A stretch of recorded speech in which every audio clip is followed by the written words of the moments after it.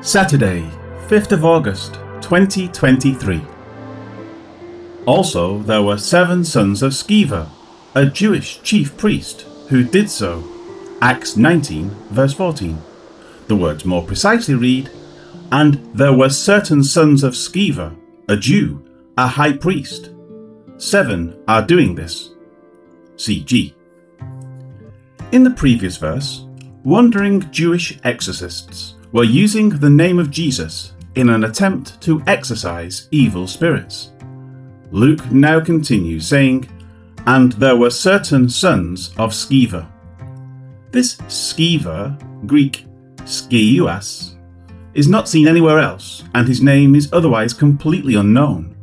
Strong's thinks it could be from a Latin name meaning left-handed. However, Abarim says it is derived from skeuos, which describes any kind of portable utensil. As such, they define his name as handyman, pragmatist, or maybe sorcerer's apprentice.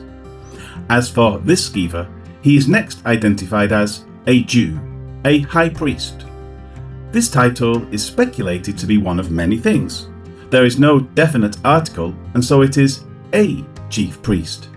He could have been one of the leaders of the 24 courses of priests first recorded in 1 Chronicles 24, a member of the Sanhedrin, a leader of the Jews in Ephesus, or some other person of note, or claiming to be of note by using the title without any commission to do so.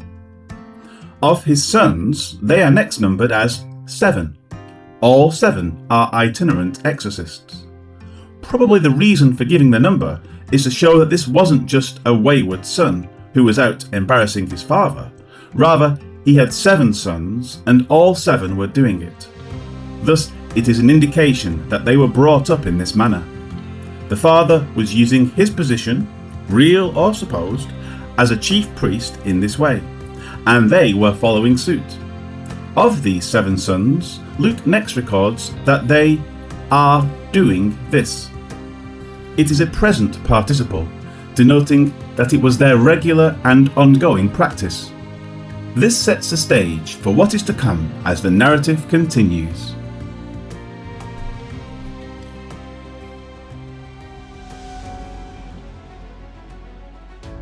Life application. Titles do not make a person. Too often people get starstruck by titles, treating the bearer of them with unhealthy attention. Obviously, if someone has a title and that is all you know about him, it helps establish a baseline for who you are dealing with. However, as you get to know the individual, you may find out that the person you are dealing with doesn't deserve the respect of the title he possesses. Be ever on guard to evaluate people fairly and without bias. There are innumerable people who don't possess any title of note in society, and yet who are decent, honourable folks worthy of great respect. There are lots of people with important titles that aren't worthy of a greeting in the morning. Treat people according to the person they are, apart from titles, positions, genealogies, etc. This is a good way to establish your relationships, and you will find your friends and associates will be people you can depend upon as you continue throughout life.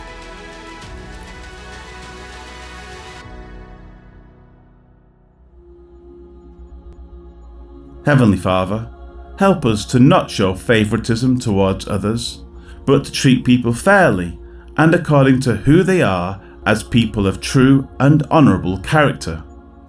May we not get caught up in flashy titles, important positions in society, or how rich others are.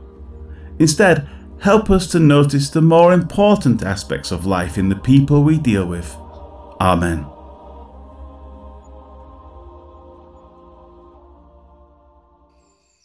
But some Jews also were travelling around and making evil spirits go out of people.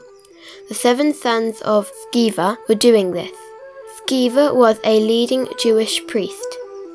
These Jews tried to use the name of the Lord Jesus to force the evil spirits out. They would say, "By the same Jesus that Paul talks about, I order you to come out." Acts 19, verse 13 to 14.